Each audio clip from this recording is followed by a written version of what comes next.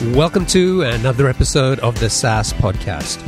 I'm your host, Omar Khan, and this is the show where I interview proven founders and industry experts who share their stories, strategies, and insights to help you build, launch, and grow your SaaS business.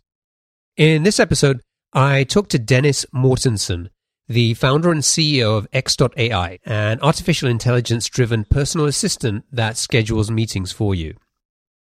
Dennis had just sold his company and now had plenty of time on his hands. When we have more time than we know what to do with, we sometimes do silly things, and that was no different for Dennis. As he sat in front of his computer, he opened up his calendar and started counting the number of meetings he'd had in the last year, and he counted a total of 1,019 meetings.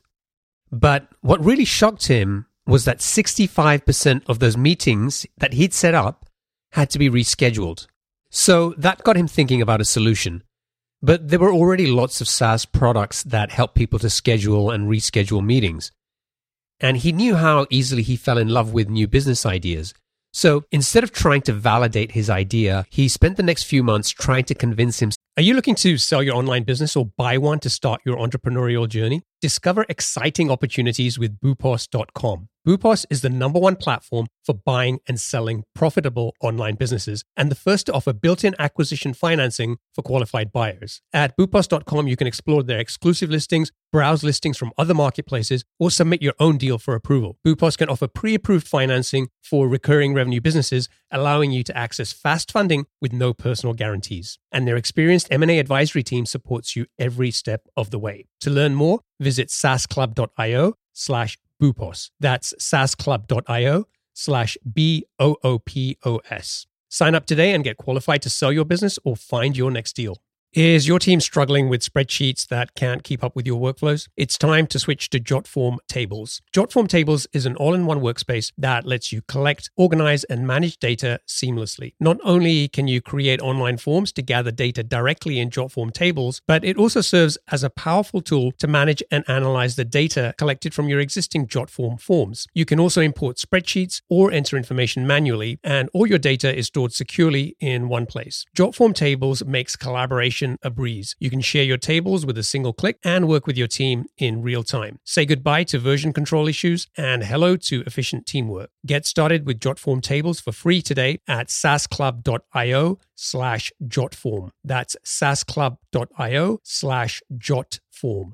Hey, are you struggling to grow your SaaS business? As a SaaS founder, you know that having the right tools is crucial for growing your SaaS business effectively. But with so many options, choosing the best ones for your needs can be overwhelming. That's where the SaaS Toolkit comes in. This handy guide covers the 12 essential types of tools you need to supercharge your growth. Inside, you'll find a detailed look at tools successful SaaS startups have used to scale to 7 figures and beyond. It gives you specific examples and makes practical recommendations to help you choose the right tools for your SaaS business. Don't miss out. Visit thesaastoolkit.com to download your free copy and unlock faster growth for your SaaS business. That's thesaastoolkit.com. Self not to work on it. When he couldn't talk himself out of working on the idea, he decided to move ahead to the next step. And he validated his idea by building a concierge MVP, which turned out to be really smart. And we cover exactly what he did to test his idea without writing a single line of code. And that's how X.AI was born. Today, the company has raised over $44 million. Dennis is a serial entrepreneur who's already had 3 successful exits, as well as 1 failed startup. And he shares some fascinating insights in this interview. I think you'll really enjoy it. Dennis, welcome to the show. Thanks much for having me. So, do you have a favorite quote that you can share with us? Something that inspires you or gets you out of bed every day? I wish I could attach this to somebody super profound, but very early on, Diesel, the fashion brand, had some campaign where they were putting out sweatshirts and what have you with this "only the brave" quote. That stuck with me. It's probably 20, 25 years ago, and somehow I bought the sweatshirt and the sweatshirt disappeared quickly. The quote, though, stuck with me. And whenever I think about anything entrepreneurial or anything which you and I do in this vertical, that particular quote comes back to me. Only the brave. I love it. I think I actually remember that as well. We're showing our age here. Yeah, sadly. Now, you are originally from Denmark. You are a Dane in New York. How long have you been in the US? So we sold our prior company to Yahoo in May of 2008, and I arrived in New York in July of 2008. So that's about 11 years. And what was that company that you sold? We did enterprise web analytics. So think Omniture, Web Trends, Google Analytics, if you will. Cool. Yeah, I mean, I would love to talk about that too, but I want to make sure that we cover the core kind of the XAI conversation, and then if we have time, I'd love to jump back to that. So, for people who aren't familiar, can you tell us about X.AI? What is it? Who's it for? What problem are you trying to solve? Sure. So we brought the team back together first weeks of 2014 with this idea that we might be able to go create these two intelligent agents that could schedule meetings on your behalf. So this whole idea that Suzanne sends me an email saying, "Hey, Dennis, I'm going to be in Manhattan in July. Do you got time for us to kind of meet up for a Diet Coke?" And as soon as I say that, you can immediately imagine what happens after that, because you've done that ping pong yourself 1,000 times. And it's not that it's difficult. It's just yet another chore that you are forced to do as a knowledge worker. And really the only way you can escape it in this day and age is that you stay 20 years with the same company, become SVP of whatever, and you get a human.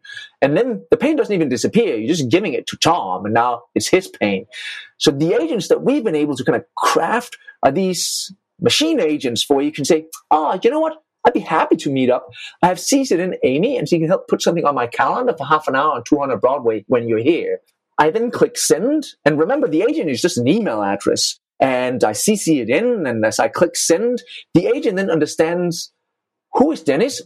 What did he just ask me to do?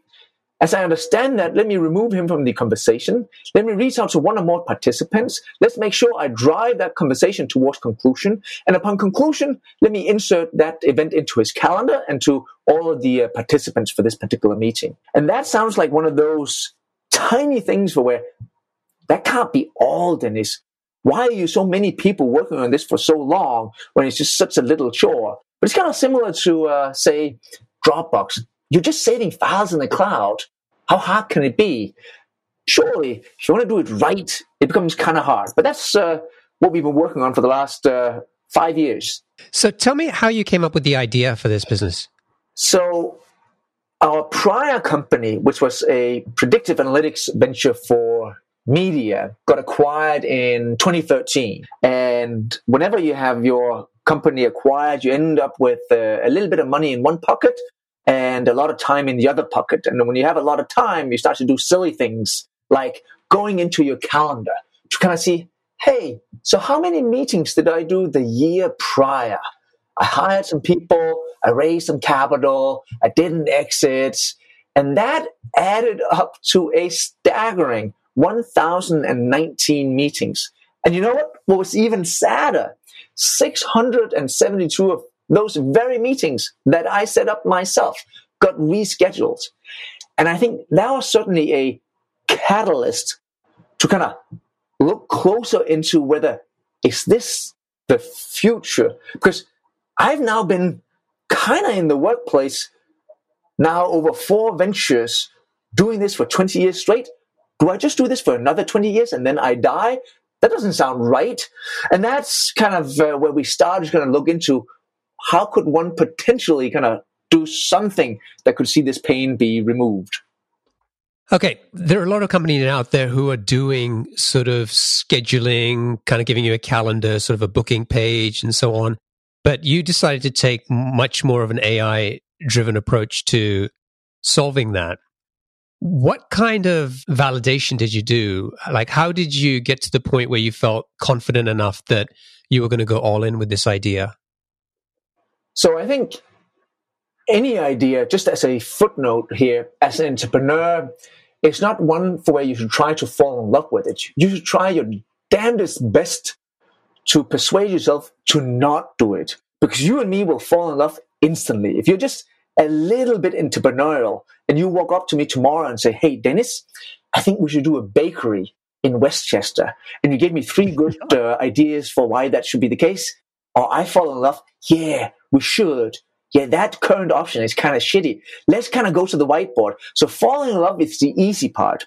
Discarding an idea is a little bit harder. So to kind of answer your question, kind of with that footnote in place, the first thing I did was to set up an email, agree with my VP engineering that for the next good month or so, you and me are going to play each other's assistants. I wanted to kind of see whether that joy of having somebody else do this for me was as dramatic as I imagined, because I've always been too frugal to ever have anybody doing this for me. I'd rather sit at 11 p.m. in my underwear, no matter how much funding I've raised, and do my own meetings. So I wanted to kind of experience that joy. So we just set up an email called Amy, and then Alex would schedule my meetings, and vice versa, I would schedule his. And you know what? That was joyful. But it was also slightly painful, because not only would I get the joy of having Alex kind of do my meetings under the kind of Amy email, but I would have to do his, and I fucking hated it. As in, it's not even my meetings, but I'm sitting here scheduling yours, and that was not fun. But it was certainly something where I could see there's some joy here. It might just be me. So let me take the next step. Then I hired a full-time assistant and called up 50-ish friends and said, hey guys, I know you are all early in career or middle management and you don't have anybody doing this for you. I have paid for one, and she will do it for you. And I would like you to do it within these constraints, as in it's just an email. You can't phone her or anything like that, and you must kind of act in this particular way, because I wanted to kind of see if they would experience the same joy. And I wanted to kind of see if there was any patterns that would potentially arrive, such as these people are just such unknown entities that she couldn't actually do the job or do the job well. Because if she couldn't do that well, there was no chance in hell we could ever get a machine to do it. So she did that for a couple of months, and they loved it. As in, not only am I not paying for it, Dennis is paying for it. That's awesome. Nice to see him spend some of that money. 2, I need to kind of see this to turn into a product. And that was the second step. And then we can go on and on. But those were certainly the 2 early ones that I used as qualifiers for whether it was just one of those ideas you have in your head, but it kind of validated it through very cheap ways. That's less than 10K spent on trying to kind of see whether this was crazy. So you effectively created like a concierge or Wizard of Oz type MVP. Yep. And as you went through this process, you kind of talked about like not falling in love with your idea. What do you say to yourself as you're going through this process to remind yourself not to do that and to constantly be trying to talk yourself out of working on that idea? So another footnote, certainly, and I'm sure many of those that listen to this will have similar kind of processes, but again, kind of coming back to the point from before of where you and me as entrepreneurs will fall in love easily. Yep. And we'll see things in the world that are not right all the time, like standing in line at Citibank thinking, this is shit. I need to start a retail bank. You probably shouldn't, but that's what you're thinking. And instead of having those thoughts kind of just running around in my head, what I do almost immediately is that I take that idea and I write it onto a list, which I don't look at, just to get it out of my head. Now, what happens then over, say, 4 years for where I'm running a venture, and before that comes to an exit, I just keep writing things onto that list. And then when it's time, I start to kind of look at that list. And this whole idea of meetings being a pain was on that list multiple times. So as I start to kind of do some of those initial thoughts and do some of that initial testing, again, to kind of come back, footnote over, to kind of answer your question, I actually invite in a set of friends, not to pat me on the back, but to kind of say, I've done some initial research here. I've looked into it. I've tried to kind of tell myself why it either cannot be done or it shouldn't be done. And I'm still not in a position where I can kill it. Your job now is to kill it for me. Because if you can come in with very little prep and kill it, then either I wasn't prepped enough or I actually did fall in love and I fooled myself. So it's typically one way I'll call in a set of scientists, a set of engineers, a set of commercial people, depending on the type of project. And their job now is to sit in a room over a number of days to see if they cannot kill it. If it survives that session, then there might just be some meat on the bone. Yeah, totally. Hey, I'm still excited about the bakery we could start. So I think hiring a personal assistant and going through and sort of testing the idea, I think was really smart. But to actually build an AI-driven personal assistant that actually works well is not a small feat, right? I mean, that's quite a challenging thing to do. So how long did it take you to get to a point where you could kind of get the first iteration of the product out in the hands of users? So I'm sorry that I'm all about footnotes. That's actually the first time I've done a footnote type chat. But I would like to add another footnote here for where, again, I'm sure most of us on this chat here, those listening and you and I would agree that most startups will take one of two risks. And I know this is oversimplifying it, but they'll take a technical risk for where there's uncertainties about whether they can actually go engineer the very thing they want to engineer, or they'll take a market risk for where surely everybody can go engineer an Airbnb, but we're not sure that the market is willing to adopt the thing that you engineered. And you need to kind of know which one of these two risks you're taking. And if you're taking both at the same time, then you're certainly in the only the brave category and perhaps a slightly insane category. We are obviously in the, or I would like to believe, we're in the technical risk category for where if we can pull it off, it seems likely that the market will adopt it if we can find a fair price for it. And in that technical risk bucket, when we kind of go look at that, our trajectory compared to the traditional startup, or certainly the market risk startup, is slightly different. So just because we were able to have the idea survive doesn't suggest that we had proof that it could be done, given that language is not a solved science. So what we did was we assembled the team and we actually raised our seed round on the premise that we would now go out for a manageable pool of money and collect a data set for we can prove that this can either not be done,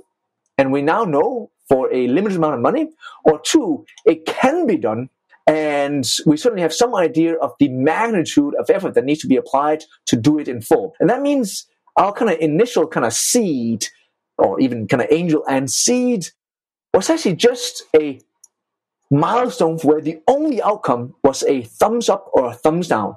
No MVP, no customer, no revenue, nothing but I can come back to you and say, I think we can do it. And that is certainly something that is different, certainly to what many of us have done in the past, right? For where you and me will spit in that first kind of 50K of our own money to kind of get the whole thing off the ground. Then we might get a few kind of angels, get a few customers, might raise that 750K seed to kind of ramp it up to kind of get to that 50K MRR and say, hey, this could be a real company. And then we'll go out, raise a kind of A round or some version of that, right? This was different. So if you didn't build an MVP, how did you spend that seed money to get to that thumbs up or thumbs down?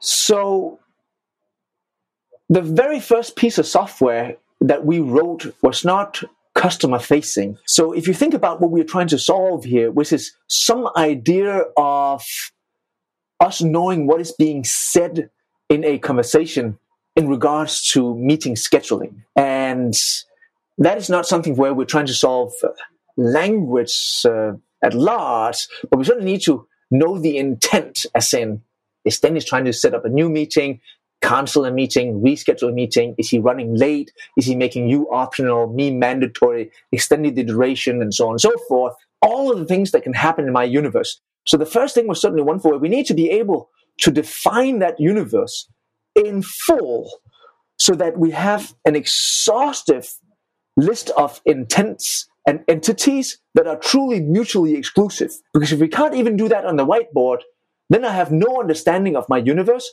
and I can have no aspiration to go collect a data set that maps to that universe. As in, I can't even go label anything because I'm not even sure what I'm supposed to label / annotate. So that was the very first task, because if that turned into one of these kind of long tail type outcomes for where anything which you add to the list really requires another two things to be true, and those two things require another two things, then you end up with these kind of whole world problems.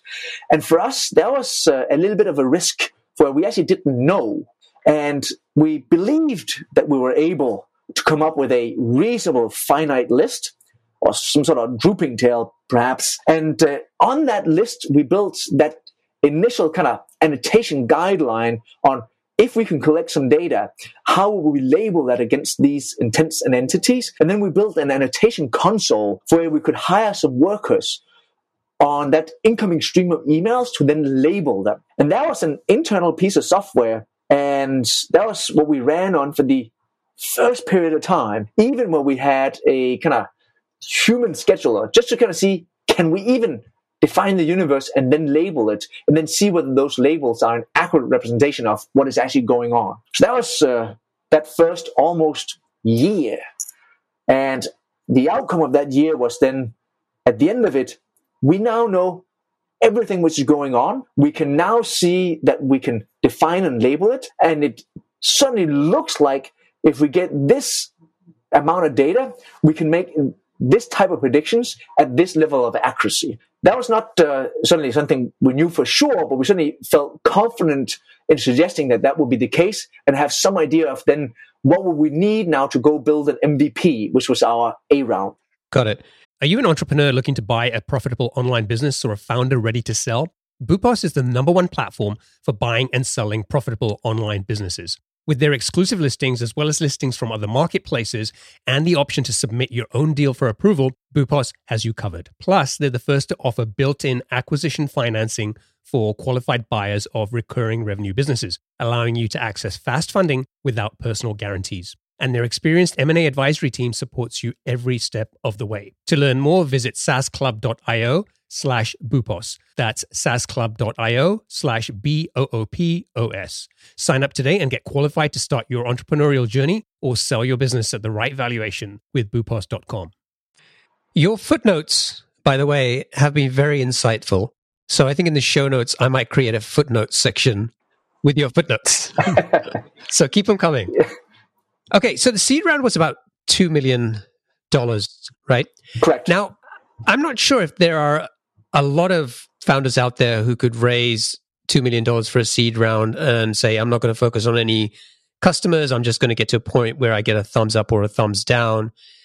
And I'm wondering, I mean, was your track record with startups an important factor in helping you raise that money? I mean, you've had 3 successful exits, 1 startup that went bust. But do you think it was important for you to have that credibility to be able to go in and say, yeah, I'm just going to get to a thumbs up or a thumbs down with this $2 million?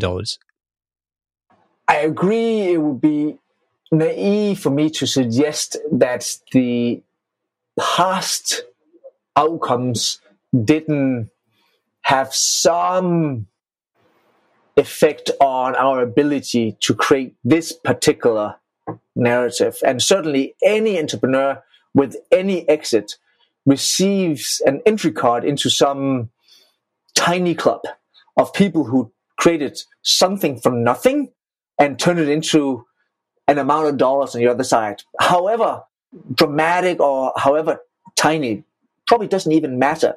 Just that you were able to take it from the beginning to the end. So certainly agree on that.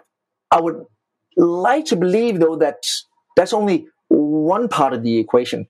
I think the other part is that too many of us, and I'm certainly guilty myself, will easily gravitate towards the non-dramatic scenarios, the all or nothing, live or die, most likely die, and then pick a deck and presentation that is less of that. But when you think about it, certainly any traditional VC fund we'll probably want more people to come in with more dramatic stories. But I think us entrepreneurs might just do ourselves a disservice by not presenting them. Doesn't mean that we're all going to be successful in kind of delivering on that, but I actually do think really leaning in is certainly more aligned to the very business model of the very people that we're pitching. So I do think people should at least think about, am I even making the ask big enough? Yeah, that's a good insight. So I'm curious how you decided what your target market was going to be. This is potentially a solution that could work for, a consumer, or you could go out and sell this to enterprises. And in many ways, I think you're doing both right now. So, how did you kind of think about the market and segmenting that and where you were going to focus when you started? So we certainly believed that this would be a business productivity tool. So when you suggest that we sell to the consumer, I think both you and me would then translate that word into a single individual who happens to have a job and is probably using this particular tool to schedule meetings for their job and not to kind of set up drinks appointments or dates. Correct, yeah. So in that regard, it's not a traditional consumer. It's a single business individual who might have gone rogue, just like you might have been one of the early adopters of Dropbox and you signed up for it because you need to share a big-ass file and your company didn't allow you any way to do that, so you just did it yourself. So you were, in that sense, certainly a business customer, but a single individual business customer. So we knew that we would be in that particular segment.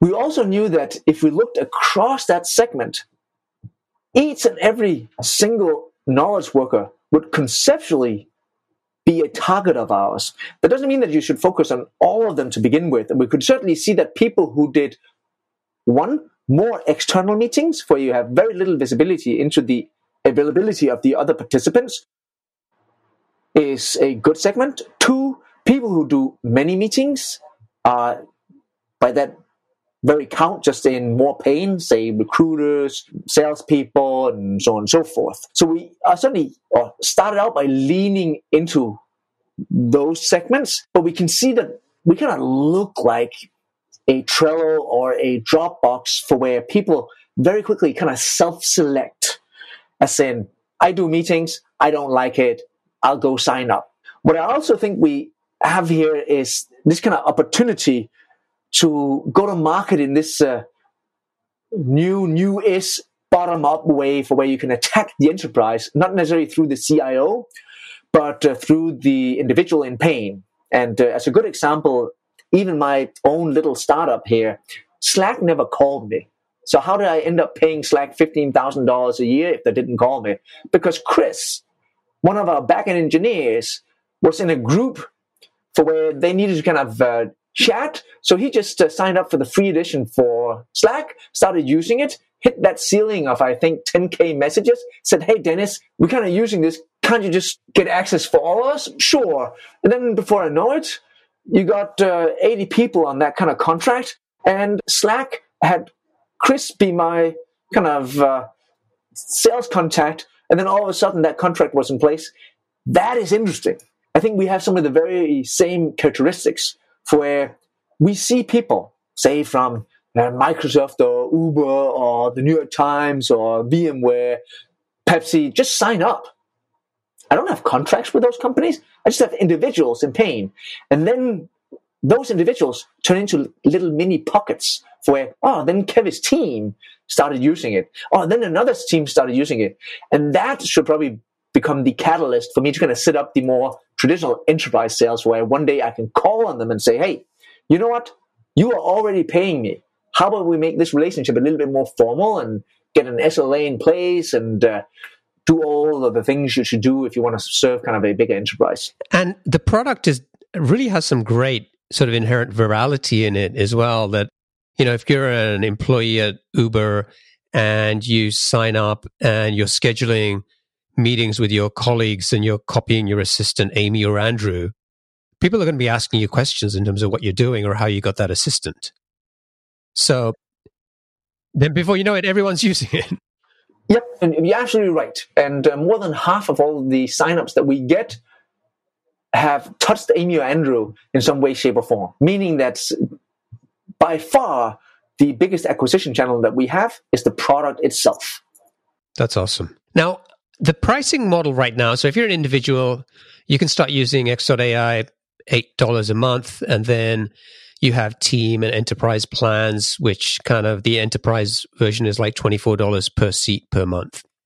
You used to have a freemium model at one point, but you told me when we were talking earlier that that didn't work. So can you tell us about like what process you went through, what you learned from that experience?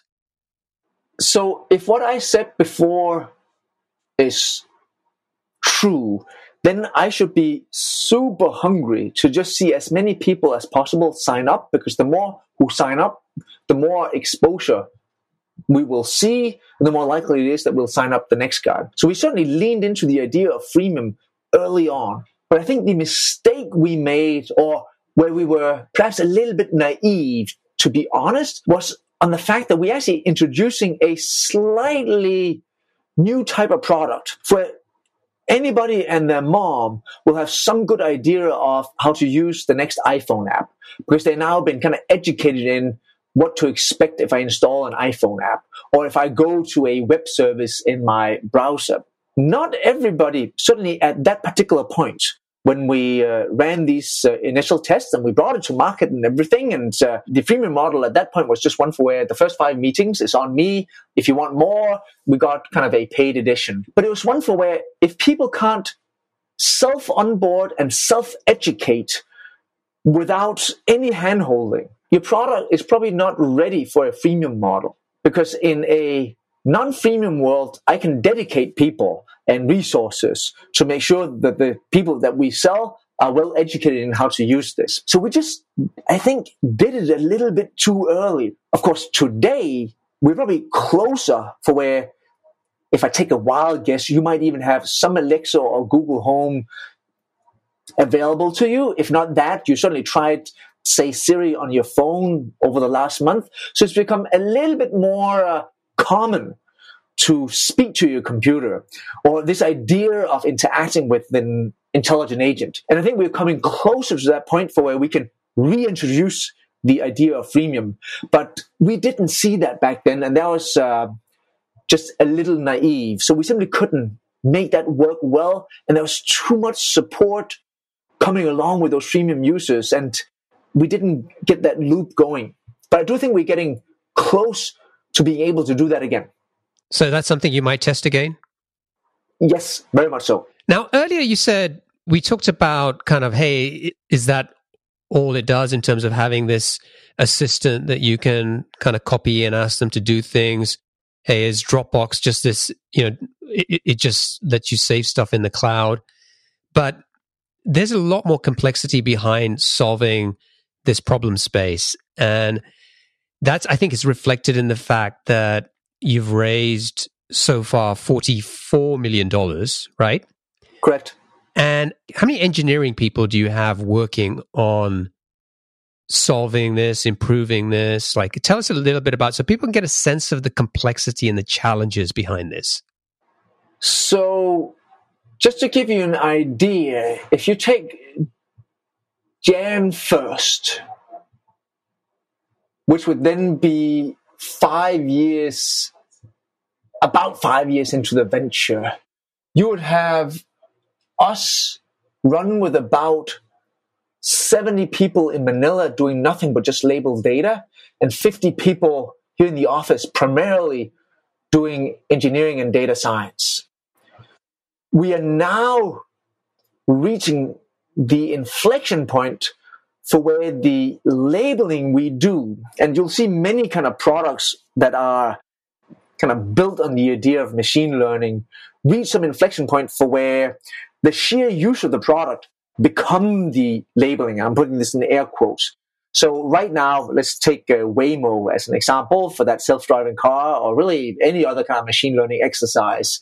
They are having a host of cars driving around with a set of safety drivers, collecting data on those predictions and doing all sorts of kind of simulations on that, on kind of closed kind of settings which they have, which is fine. But at some point, once this is being deployed fully in society, the sheer use of those cars and things happening become the data input on how it's going to improve for tomorrow. But you need to kind of figure out, when do you believe you're ready for that? We are about to kind of hit that inflection point, actually, which I haven't talked about in public, but I think, this podcast is as good as any. So on June 1st, all of my kind of prior data labeling operation will cease to exist, because we've kind of reached that inflection point. So we're super kind of both proud and excited about, and slightly nervous, and all the things that kind of come attached to that, because we spent so much time in that basement labeling, what are we at now? 32, 33 million elements to kind of get to this point where we now know that is so robust that any new labeling needed will come from its sheer kind of product use. So that's a major milestone where you and me just happened to talk today on it. So for people who aren't familiar with this, can you just describe what the labeling is? So this is like when somebody sends an email. So the system receives an email or a message, really. The message could be a Slack message, an email, a kind of UI action. So a message is being received. We need to understand what that message says. And we'll obviously do all sorts of predictions on it. But what we will also do is that we'll immediately disassemble it into small components and label those components. So I need to kind of label the intent. Say you're trying to set up a new meeting. How did you say that? Where did you say that? And why am I labeling it as a new meeting intent? You might, in that new meeting, or that same message, suggest it's not just a new meeting, but you want to have it first week of June in the afternoon for half an hour. I need some labeling guidelines where I can both label the duration, I can label the temporal expressions, and we will have a massive labeling effort so that we can take those labels, and you should think of it, that's obviously not how it works, but conceptually, as a piece of paper. You get 5 highlighters and a pen. You highlight all the elements, and then with the pen you kind of connect them on how they relate, because as you do that over and over again, that becomes the understanding we have, so that tomorrow, or come some point, we can make very high accuracy predictions on exactly what it is you're saying. That's kind of what people call supervised learning. Yeah, I mean, it's a fascinating space and a problem area that you're solving here. I think we need to wrap up. I know you need to run as well. So I'm going to kind of move on to the lightning round. I'm going to ask you 7 quick fire questions. Just try to answer them as quickly as you can. Sure. Ready? Okay. What's the best piece of business advice that you've ever received?